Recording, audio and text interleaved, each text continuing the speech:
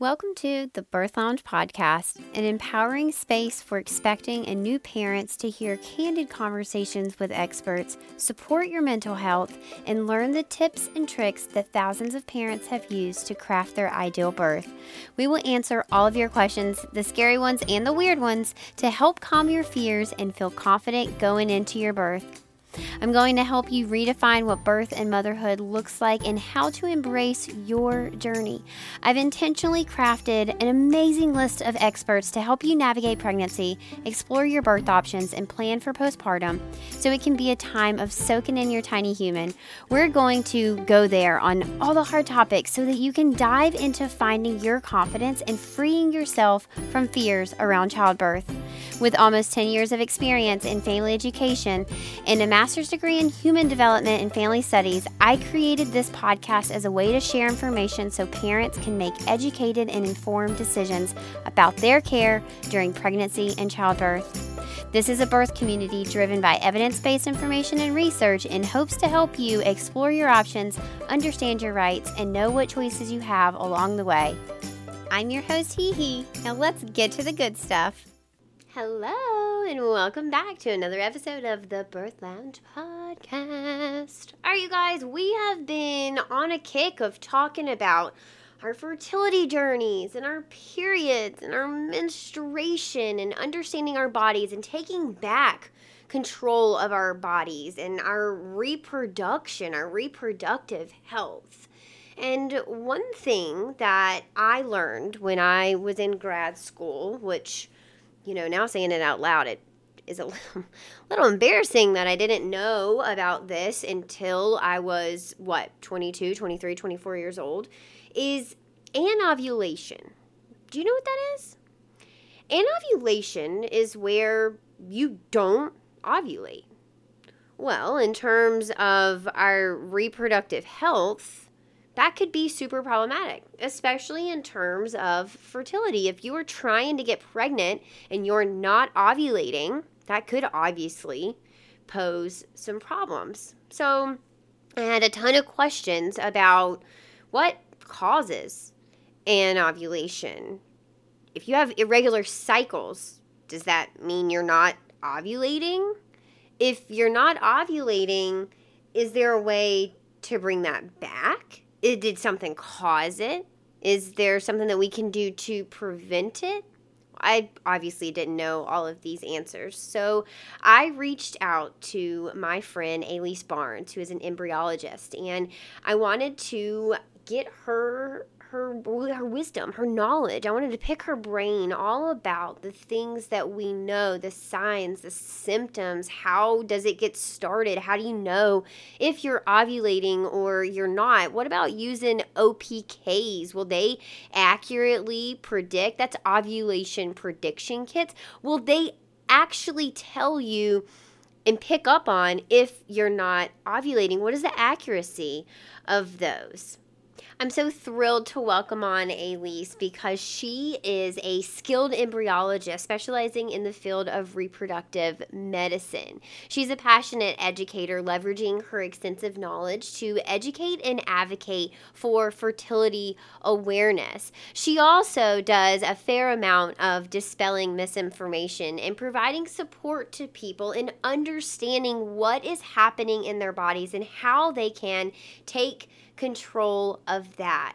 I'm so stoked for this conversation today because while it may not impact a lot of people out there, for the people who aren't ovulating, I know that this conversation is going to be life-changing. You're going to have so many of your questions answered today. You are going to feel so totally empowered when you leave this conversation, and you're going to have a list of questions that you can take back to your provider to help get you started in the right direction in taking back control of your reproductive health, whether that means just simply bringing back your ovulation or starting a family of your own. So without further ado, Alease, welcome to the show. Hi, I'm super happy to be here. Thanks so much for having me. I'm so excited for this topic. So typically when I have people on the show, I know about the topic that we're talking about. Usually I know about it deeply or just have like some shallow knowledge, but very rarely do I have somebody on the show where I know absolutely nothing. And you, my friend, are one of those people, and this is one of those topics, and I could not be more excited for this conversation. Fertility is something that our team has just started to support. And when we were thrown into this world of IVF and fertility and infertility, I realized like, wow, there is an entire portion of our bodies and our existence that we know nothing about. So, this conversation is going to be a first for many of our listeners. It's a first for me. So, let's just like kind of dive right in. As an embryologist, what do you do?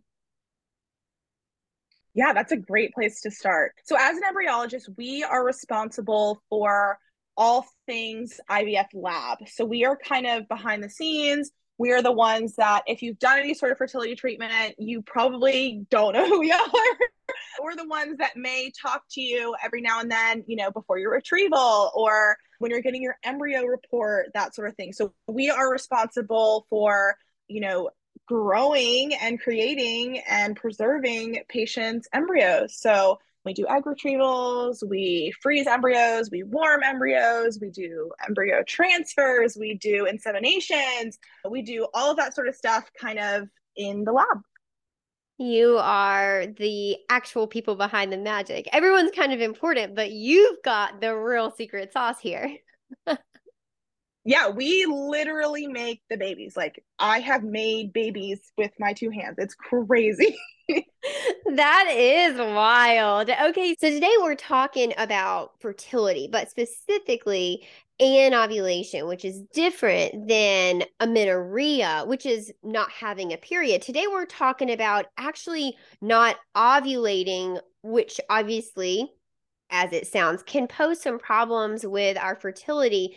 But can you kind of define what is anovulation and then also what causes it?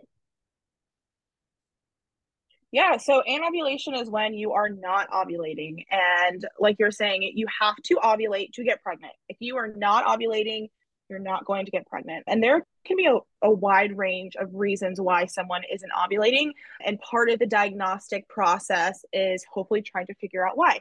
It could be from things like PCOS or endometriosis, hormone imbalances. It could be like a physical issue, meaning that you may not have an ovary. And so maybe you're only ovulating from one side. And so you have anovulatory cycles here and there. So it can be a very wide range, but those are kind of the first things that we think about when a patient is coming in and having ovulation issues. Yeah, you're truly not releasing an egg at the appropriate times, right? Okay, so how would you know if this was you? Or do you still get a period? You just don't have ovulation? Is your period going to stop? Are there going to be signs and symptoms like your uterus swelling? How do we know we're not ovulating? So this is also very dependent on the person. Some people are still having regular cycles, so they're having a regular period, but they're not ovulating and they're still shedding that lining. But then there are times where, especially with patients with PCOS, they have very irregular cycles. And so they may ovulate and then it may be a couple months before they have another cycle and things like that. And so, unless you are actively tracking your cycle, it can sometimes be hard to know if you are ovulating or not. So, if you're having a regular cycle and you've been trying to conceive for a certain amount of time, but you're not tracking your cycles yet, that is something where a physician is likely going to check for if you ever decide to go into the clinic. Now, if you're having irregular cycles, that can be hard to determine because you still may be ovulating here and there. But really, the easiest way to determine if you're ovulating is to track your cycle. So, with that being LH test strips and potentially progesterone strips as well. So when you ovulate, we're really right before you ovulate, your LH, which is luteinizing hormone, which is the hormone that is involved in ovulation. I don't want to get too sciencey, but that hormone will surge or spike. If you ever hear people talking about, I'm surging now and all those sorts of things, it's taken like a pregnancy test. So it's like a test strip. You dip it in your urine, And unlike a pregnancy test, it will always be positive. So you will always see two lines. But as you get closer to ovulation, your LH starts to rise and that test line will start to darken. And when it gets as dark or darker than the control line, you are surging, your LH is surging, and that means that you will ovulate in the next 12 to 24, 36 hours or so. So when you get that surge, it doesn't mean you're ovulating right that second. It means you will be ovulating in the next 12 to 24 hours. It's definitely a range dependent on the person. And so that is a good positive sign that you likely are ovulating. But to confirm that ovulation, really you want to test your progesterone as well, because it should rise after your LH rises. So I don't know if any of you guys have seen some of the charts that are out there. After your LH rises, it goes back down. And then sometimes up to a week after your suspected ovulation, your progesterone will begin to rise as well, because your progesterone is rising to thicken your uterine lining to support that potential implantation of an embryo. So there's definitely some hormones that we can follow there. And there are lots of companies out there that offer LH test strips and progesterone test strips. The biggest thing is learning how to read them, because they're not always easy to read. Like I said, you will always get two lines, unlike a pregnancy test. And so determining, is this line really dark, or is it darker than the control? Those are the times where I'm like, oh my gosh, because I've taken them myself. I track my cycle literally every single month. And so it takes a little practice to read. And so some of the test strips out there have apps that accompany them to help you try to figure out whether it's positive or not. And there's lots of YouTube videos and things out there that can kind of help support you in trying to read those. But that is kind of how we are confirming ovulation at home. If you ever went to a clinic for treatment, they would confirm ovulation in those same ways, but with an ultrasound as well. So they would check LH, they'd likely check estrogen and progesterone and FSH and all those things. But then they can also see via ultrasound. So they can see when your follicle size gets really big and nice and plump, and it will likely ovulate soon. And then they can check you in a few days and they can see that follicle has shrunk, meaning the egg is no longer there. So lots of ways that we can kind of check that there. But I think most often, especially when patients are just starting to try to conceive, they're doing at-home testing. I know that was a lot. No, that was really helpful, but I do have a couple questions. Do you ever have, or would it be possible, do we see, people have an LH surge but no ovulation? Or is it possible that you don't ovulate, so you get that progesterone rise if you don't ovulate, or when you don't ovulate, you don't get that progesterone rise? How does that work? How does, I guess, anovulation impact both the LH surge and the progesterone that we would typically see rise and fall systematically? Yeah, so there are a couple things. So if you can have an LH surge without a progesterone rise. And so I am not an expert on the specific hormones. So if Yeah. you want to fact check me, please do. Yeah. You can have an LH surge without a progesterone rise. And so in those cases, some people will say it wasn't a productive ovulation. Like your LH rose, but the egg didn't actually get released to Yeah. trigger that progesterone rise. And then there are some people who just don't get an LH surge at all, meaning that it's possible that their ovaries they're not growing the egg to maturity, they're not getting released properly. There's a lot of places where things can go, not as hoped. The other thing that we take into consideration is FSH, which is follicle stimulating hormone. That is the hormone that tells your follicles to mature, to grow, because we are born with all the eggs we're ever going to have. And so, every month your body is recruiting a certain number of follicles, and that FSH is what is maturing them enough to where they are ready to ovulate. So there can be a lot of dysfunction in all of those hormones: FSH, LH, progesterone, and estrogen. So those are all hormones that typically, if you're in a clinical setting, they are monitoring or potentially testing to see if you've got a deficiency somewhere, or maybe something's too high, and all of those sorts of things. So Definitely, if you what I usually tell people is there are some great charts online, and not everyone follows these charts, don't get me wrong, but they're a good guide to start with to kind of understand when something should be rising, when something should fall, and what is somewhat normal, because everyone's cycles are a little bit different, and just because they're slightly off doesn't mean you're not ovulating appropriately, but it's a nice guide to have if you're newer to tracking your cycle. Yeah. Okay, so when would someone seek fertility help in terms of, okay, I've been monitoring, I am having some irregular cycles, I'm, maybe not seeing that LH surge, or I'm checking my progesterone and I'm not seeing it. Is there a certain number of months? Is there, we need to try for this long? So many people say, you know, I heard that you have to try for 1 year before you seek fertility, but then I've been seeing more recent actual physicians say that's not true. You don't have to. You should come to us kind of sooner than that. So Mm-hmm. what is the true answer? How do we kind of determine where we fall on that spectrum? Mm-hmm. Ultimately, if you are concerned, go see a doctor. Yeah. And I appreciate that physicians are open about it, because there are guidelines that say, hey, if you've been trying to conceive for over a year, you should seek treatment. That Yeah. is that is a perfectly fine guideline, and if that's what you want to follow, fine. But if you're older, or you know you have PCOS, or endometriosis, or something of that matter, or you only have one ovary, or your partner doesn't have the highest quality sperm, or whatever, it never hurts to seek treatment earlier. Really, the longer we wait, the lower our chances get as we age, for people who have eggs and for people who have sperm.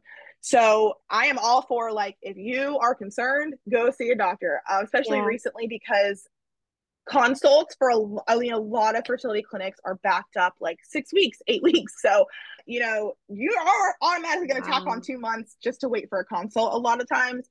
So I say, if you're concerned, go for it at the bare minimum. If you've been trying to conceive for a year and either have had multiple miscarriages or haven't conceived at all, definitely go seek out a specialist. Wow, that is a crazy wait list. Is that new since COVID? Wow. What do you I think will say that's we about? have seen Yeah, so we have seen a big uptick Wow. since COVID, which Yeah. which is very weird, because in the embryology world, a lot of pioneers of the field and people who have been doing this for a long time retired, because they've been doing this for a long Oh, time, so they retired. But we saw an increase of patients, so it was kind of inversely, it wasn't super helpful for yeah. clinics. So a lot of we were having an embryology shortage, but then we were having an increase of patients. And I think a lot of it was COVID kind of grounded a lot of people, and a lot of people realized what they valued. And hey, hmm like, I want a family. I want to grow my family, or add to my family, or start a family, whatever. And so a lot of people started to try to conceive during COVID, and then realized that they were having issues. And so, right at the end of 2020 and into 2021, huge influx. At least that's what I saw personally. A lot of clinics kind of having a big boost there of patients. And I think a lot of people realize, like, it's not necessarily as easy to conceive as we thought it is. The World Health Organization, just released updated numbers. 10 years ago, 1 in 8 people suffered from infertility, and now it's 1 in 6. So it's very common. And unfortunately, I do think it will continue to rise with environmental factors and people waiting longer to have kids. I only see infertility kind of increasing, unfortunately. Wow, really? That's harrowing. Yeah. I mean, we don't have, I'm thinking about like in my brain, little cartoon like characters, and there's only six of them. So eventually, what do you think will happen? All babies will be kind of like lab created in IVF? I'm not going to say all babies. It's hard to predict the future, Yeah. but I do think we will start to see, yeah, I do think we will start to see more patients making a push to preserve their fertility. So I Yeah. could definitely see young people saying, I'm not ready to have kids yet, but I know fertility is on the decline.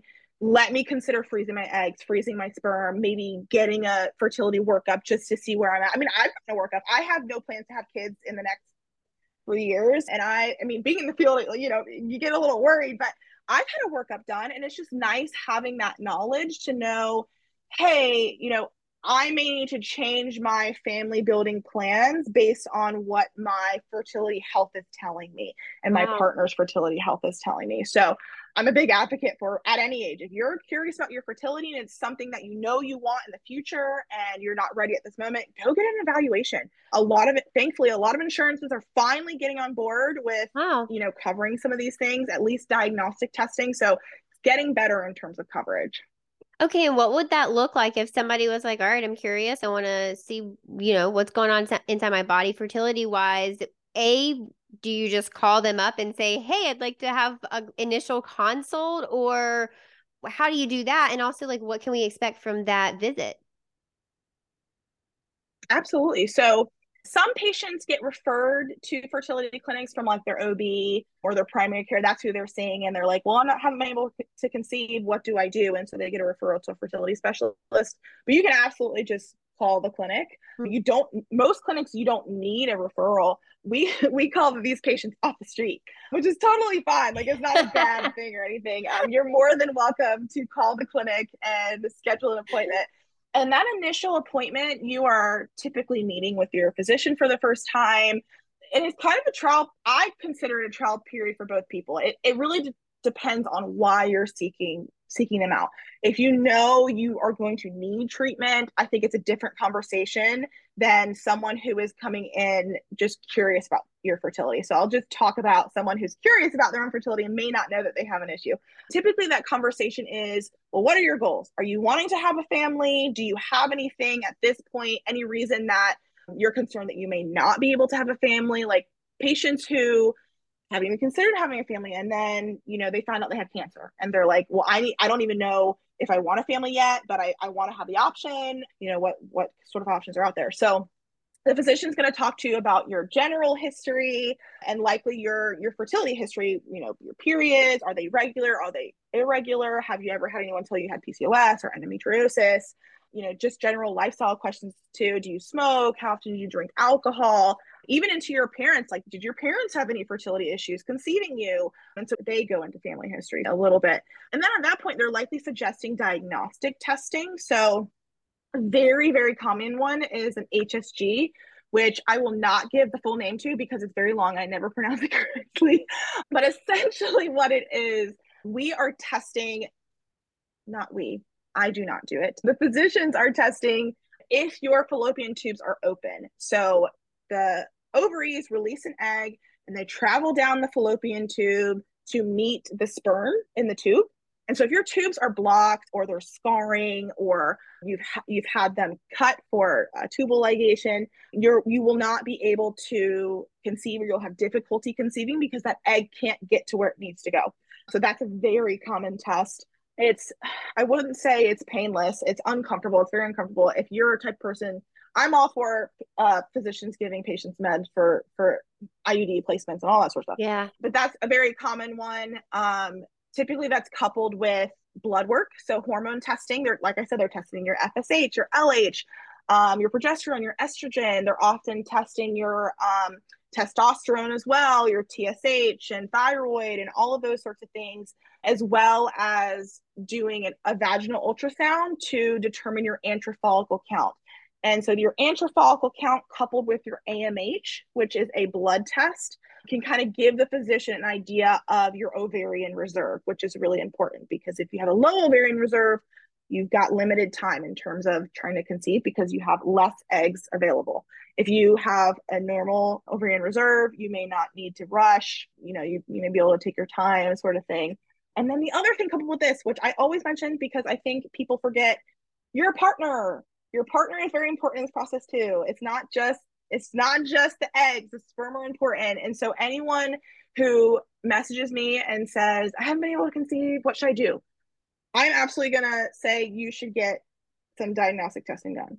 But so should your partner because the sperm is half the process. And you would be surprised how many people think that it's not the sperm and they are a large cause of infertility as well. And so bring your partner with you because the amount of time I've literally seen patients go months without a semen analysis and they spent all this time and all this money, and then their partner has no sperm. And so I'm like, we wasted some time. We could have done an analysis and then gone from there. So you should be getting all that diagnostic testing, but your partner also will likely get some blood work done, some hormone testing done, and a semen analysis. That's very important because we want to make sure they've got some swimmers. So, what kind of things can we see go funky with male hormones? So the male side I'm not quite as familiar with just because so much focus is on, the person who's got eggs. But testosterone is a big one because Mm. it helps produce a lot of the sperm and things like that. Varicoceles are very common. So blockages or restrictions in some of the tubules that cause morphological defects in the sperm. Age is also important for sperm as well. I know age is a big one for people who've got eggs but sperm. Sperm quality and DNA integrity decreases with age as well. So that's an important factor. Hormone wise, I think they also look at FSH, testosterone.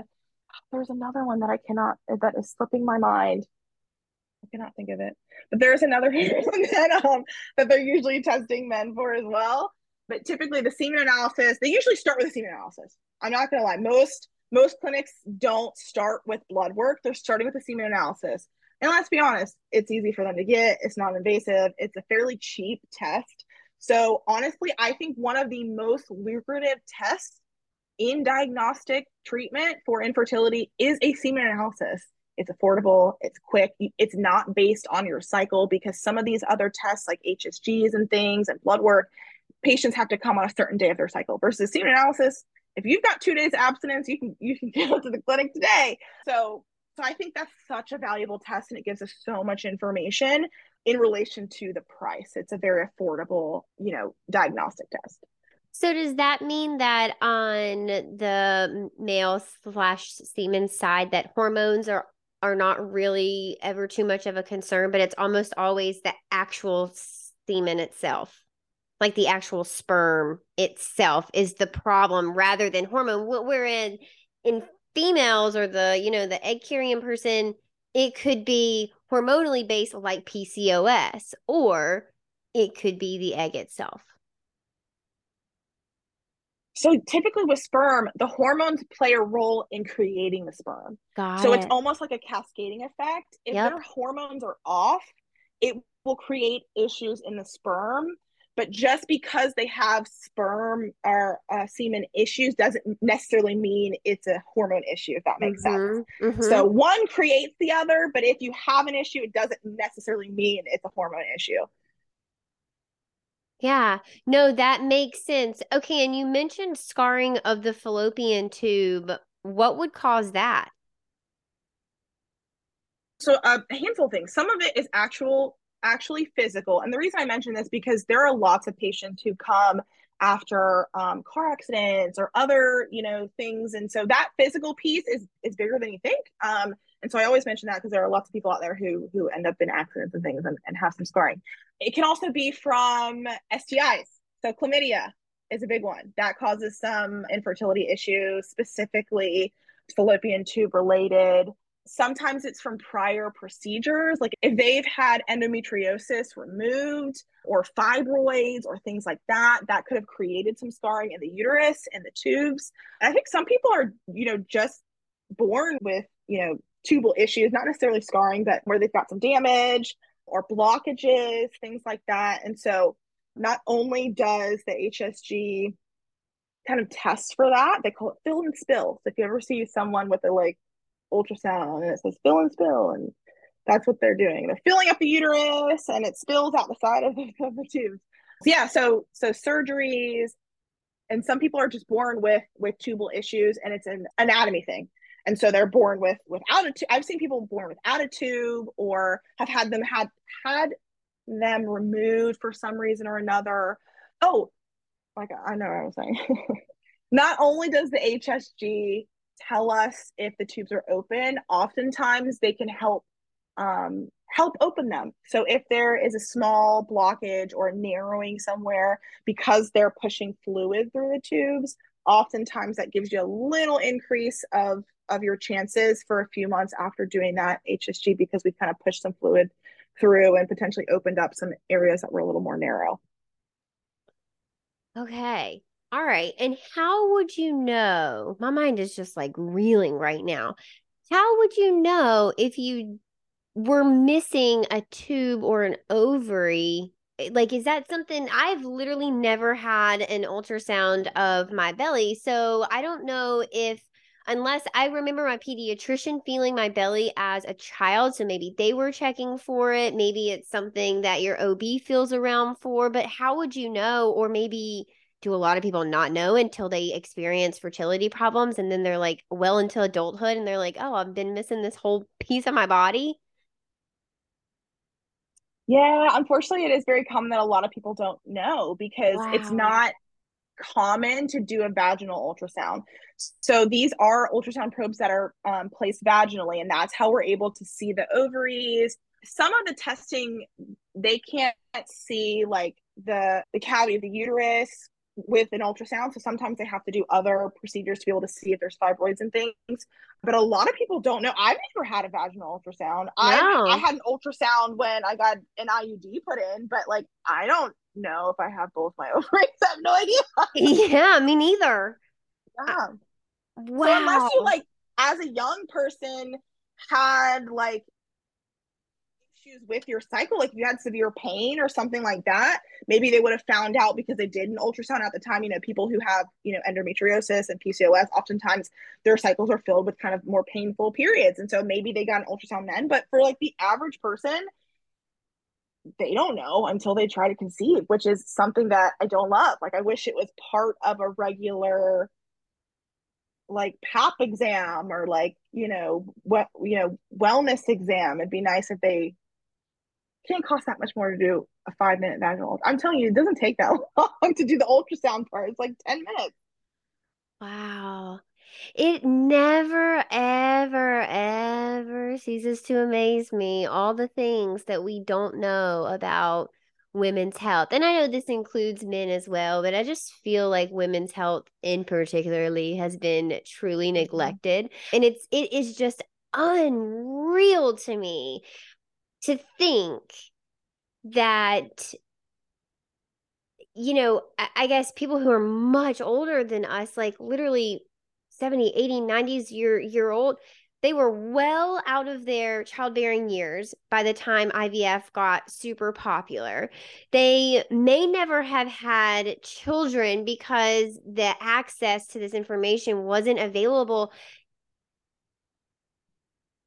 and they're like the chance is gone. I guess it shocks me that the opportunity, we've always had women around and it has been so neglected that we're in 2023 and we still don't know so much about the female body. That it blows my mind every time. I have this reaction every single Yeah. time. I'm like, wow. And it just feels like a new, like, you know? Yeah, and I completely agree. Like I knew very little about my body until I got in this field. And I was like, I am college educated and I had parents and friends and family who went to school and have had kids and all these things, and I'm just now finding this out at 23 years old. Like that Hmm. is crazy to me. And so just the fact that I've been exposed to it and know it, that just like tells me how little like the average person really knows. And I'm a huge advocate for Hmm. like comprehensive sex education Hmm. and reproductive health knowledge. Like all of this is so important. And I grew up in a very small town. I Hmm. live here now. I moved back. But we had no sex education. Yeah. I mean, there wasn't even like they were like, here's a tampon, here's a pad, good luck. And I was like, What's okay. this? And it's not talked about enough. And the places where it is talked about, it's in an abstinence standpoint or a fear mongering standpoint, and not really teaching people how does this really work, and when do I know something is wrong, or when should I see a doctor. It's not framed that way. And so this whole your whole life you're like trying not to get pregnant. I can't get pregnant. I'm too young. I don't want to be a teen mom, blah, blah, blah. And then when you're ready to get pregnant, you don't even know what to do. You don't even know how to track your cycle. You don't know what's normal, or, how do I know if I'm ovulating? Because it's not something that's taught to you.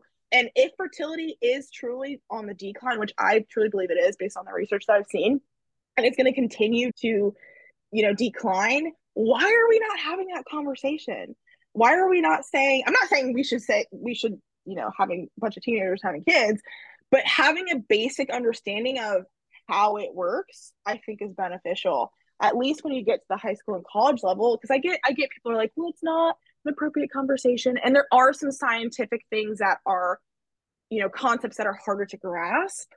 But I think a 16-year-old, if they're having kids at 16, they can understand how it happens, Yeah.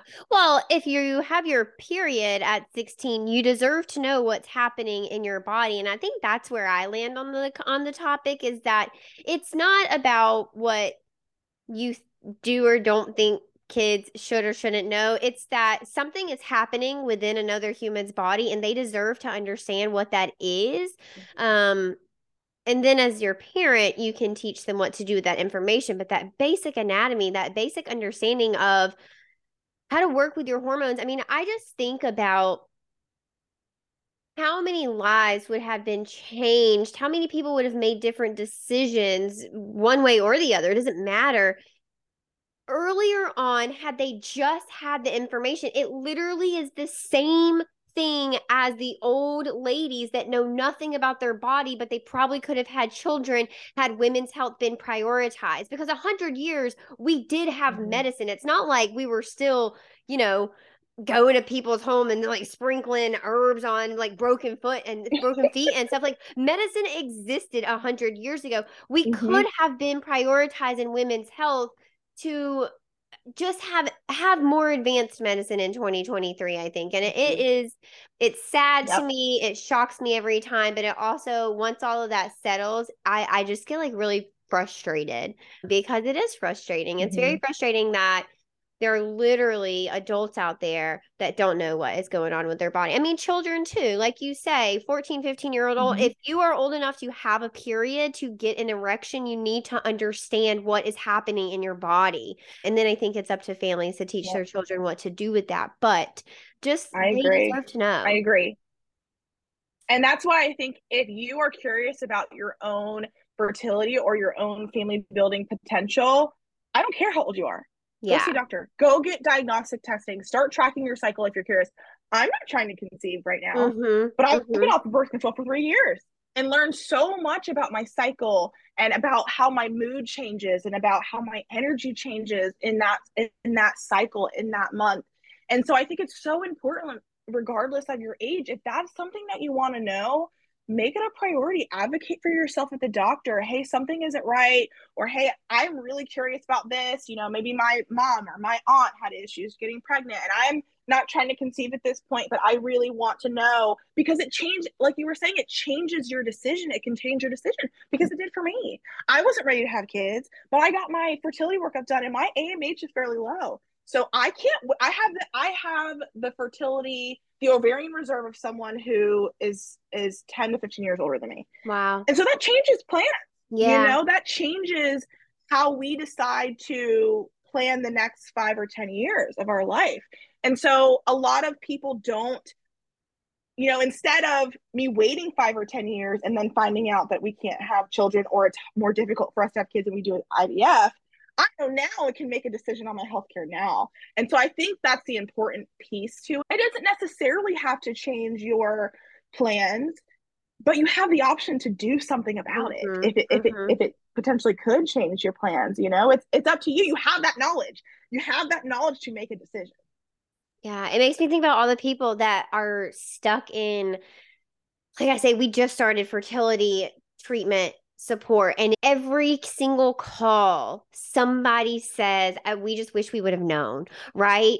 There's someone in that couple that says, if we had known, we would have made decisions different. And that is one of my biggest takeaways is that within fertility spaces in general, there is just not enough access. People do not know what is going on in their bodies. And there is nobody out there teaching this. And the internet has made it better, but it has also muddled it with information that is maybe not always right. I think a lot of people are really good Mm-hmm. intentioned on the internet, but sometimes, and fertility specifically, it is as individual as your thumbprint. You need to know what is going on in your body before you go around messing with things like hormones and Mm-hmm. supplements and like big lifestyle changes, like diet things, like removing whole food groups out of your diet. I've seen people go to extremes. And so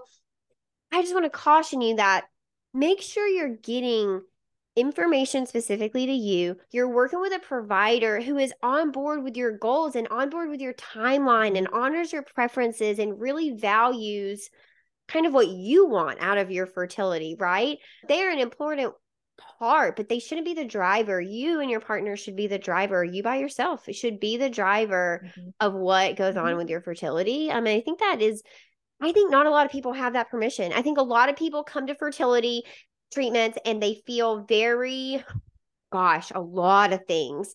Very sad. There's some guilt. There is embarrassment. There's shame. There is that regret Mm-hmm. of, I wish I would have known. I wish I would have done things differently. There's so many things. And so they almost feel, regardless of if they are made to feel this way by their medical staff, by their IVF staff, but there is this sense of, I need to just do what I'm told so I can get what I want, which is a baby.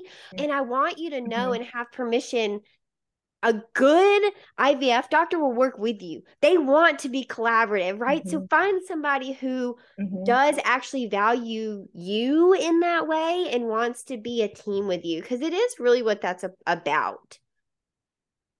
Yep, I think that is absolutely fantastic advice. And what I'd love to add to that is regardless of if you've gone to a fertility clinic before or not, you've likely gone to some sort of medical professional. Yeah. And what sorts of things did you like about that experience? And what sorts of things did you not like? And what are some of the things that you value in your life in a healthcare setting in general? Take those things with you when you go to a clinic. You don't have to know anything about fertility, but just your experiences with healthcare professionals in the past can help you decide, is this a physician that is going to work for me? Is this a Yeah. clinic that I want to get care with? Because infertility is a hard journey. It's expensive, it's time consuming, it's very stressful. Like you said, there's a lot of guilt, there's a lot of conflict potentially between relationships with you and other family members, with you and friends. And so it's already going to be a difficult journey. You want to make sure your team, not just your physician, the whole team, is someone that you want to work with. And Yeah. so, take those things that you value. I'm literally getting like chill bumps because I think this is so important. Take those values and those things that you didn't like about other, maybe their financial team wasn't easy to work with and you don't want to deal with that again. Take those things into that initial consultation and take note of how you feel after that Mm-hmm. conversation and consultation with the physician. I'm very much into like gut feeling sort of thing. Like I'm a very scientific person, but I also believe that potential spiritual or emotional feeling is very important in the process because you spend a lot of time there. If you're getting treatment, you're there every other day. You're talking to the financial team often, and so it's not like a one-off when you're getting a pap smear and you go every 3 years. You're seeing them a lot, and so it's a very different relationship than you would potentially have with other sorts of physicians. So I like for people to keep that in mind, and I actually have a free guide to choosing a clinic on my website. I think it's got some great points. It talks about the physician, it talks about the cost, it talks about the lab, which is a very important part because obviously I'm part of the lab.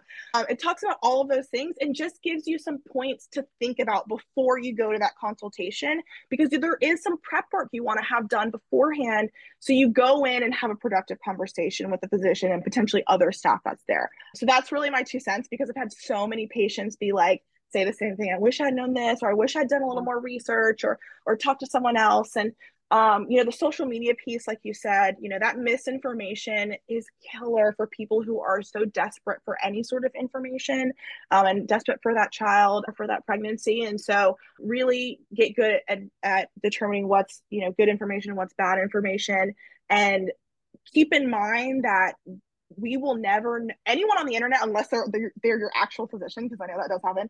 We will never know you better than your physician who sees you. And so while we can provide knowledge and things for you to take back to your physician, we're never going to know you like someone that your actual provider would. So I never claim to be a doctor, and I try to keep things very general, but I hope that I give and provide enough knowledge for patients to be like, my doctor never mentioned that. Maybe I should ask them about it. Or, I saw this particular thing and I thought it may be relevant to me. Let me take it back to my doctor.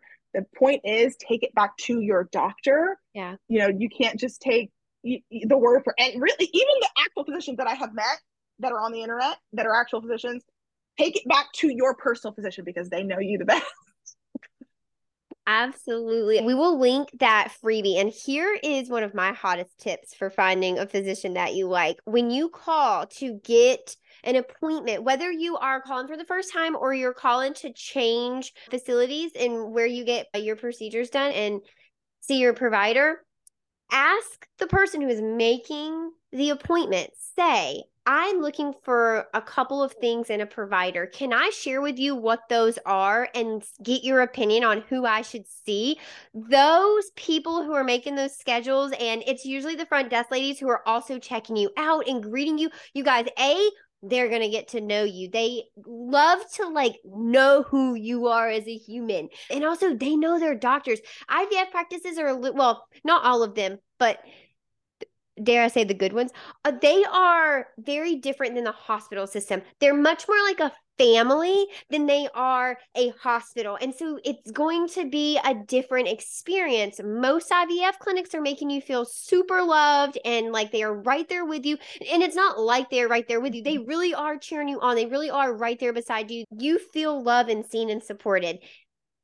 When you go to the hospital, it ain't that way. But that's another story for another day. What I'm trying to tell you is everyone at your IVF clinic cares about you and they're going to want to get to know you just like they get to know and love each other. So ask the person making that appointment, who do you think I should see if I'm looking for a doctor that X, Y, and Z? And they will be like, oh my gosh, I've got the Yep. perfect doctor for you. And they can see you in, well, I guess 8 weeks. Well, they can see you in 8 weeks Yeah. now, but that is those ladies are, or those people up front, not always women, gold mines of information. They know Yes. so much stuff. Use them because they love you too. IVF Mm-hmm. clinics are, I think that's they're fun. great advice because the clinic that I worked at like had two fantastic physicians, but their personalities were so different. One was Yeah. very type A. They were very on top of things.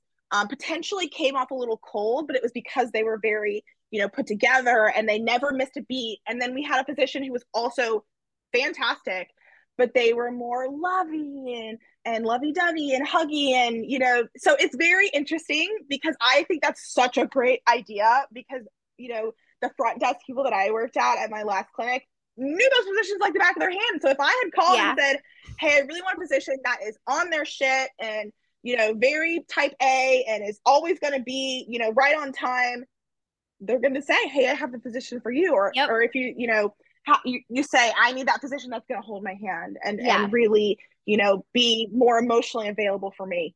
We've got that too. I think that's such fantastic advice. I love it.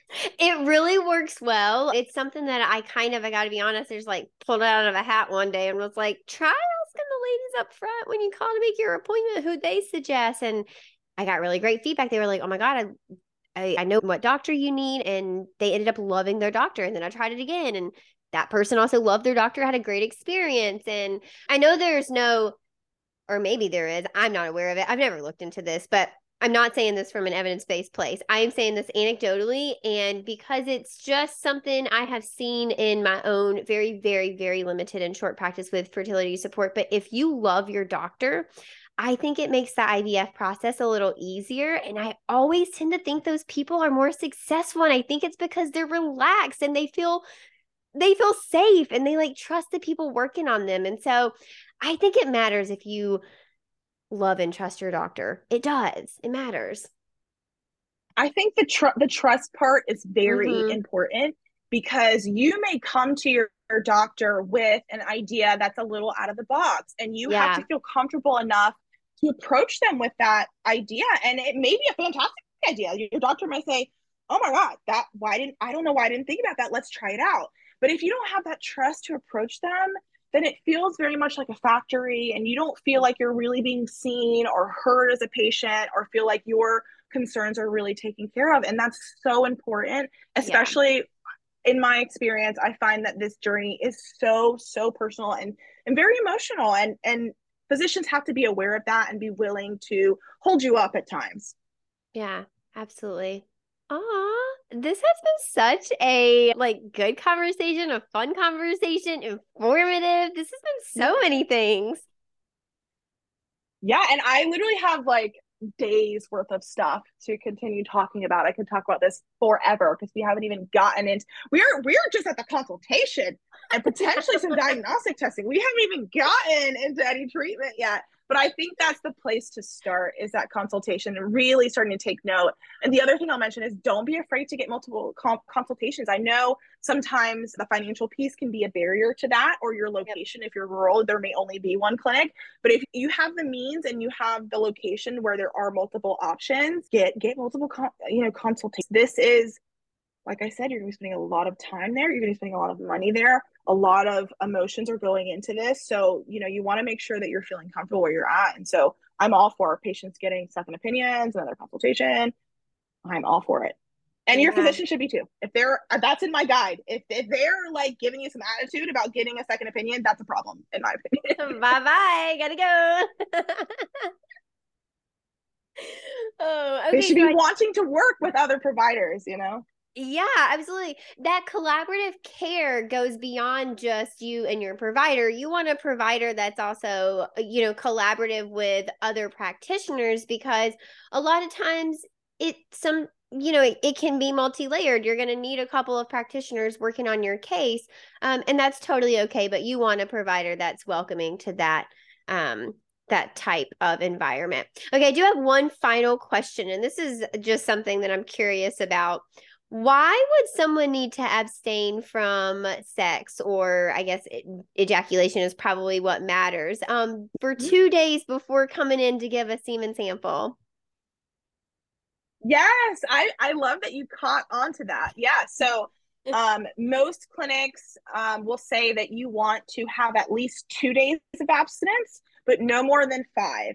And that is because it takes a certain, okay. So if you're below that abstinence period, say you just had intercourse or you ejaculated less than 24 hours before your sample, we're going to see lower volume. We're going to see lower counts in general. And so it's really just a way to standard a normal range so that we can easily. So the way that who I'm like going all on a tangent, but I have to give a little backstory to make this make sense. The way that WHO, World Health Organization, determines what's normal and what's abnormal is by looking at thousands of samples across the world.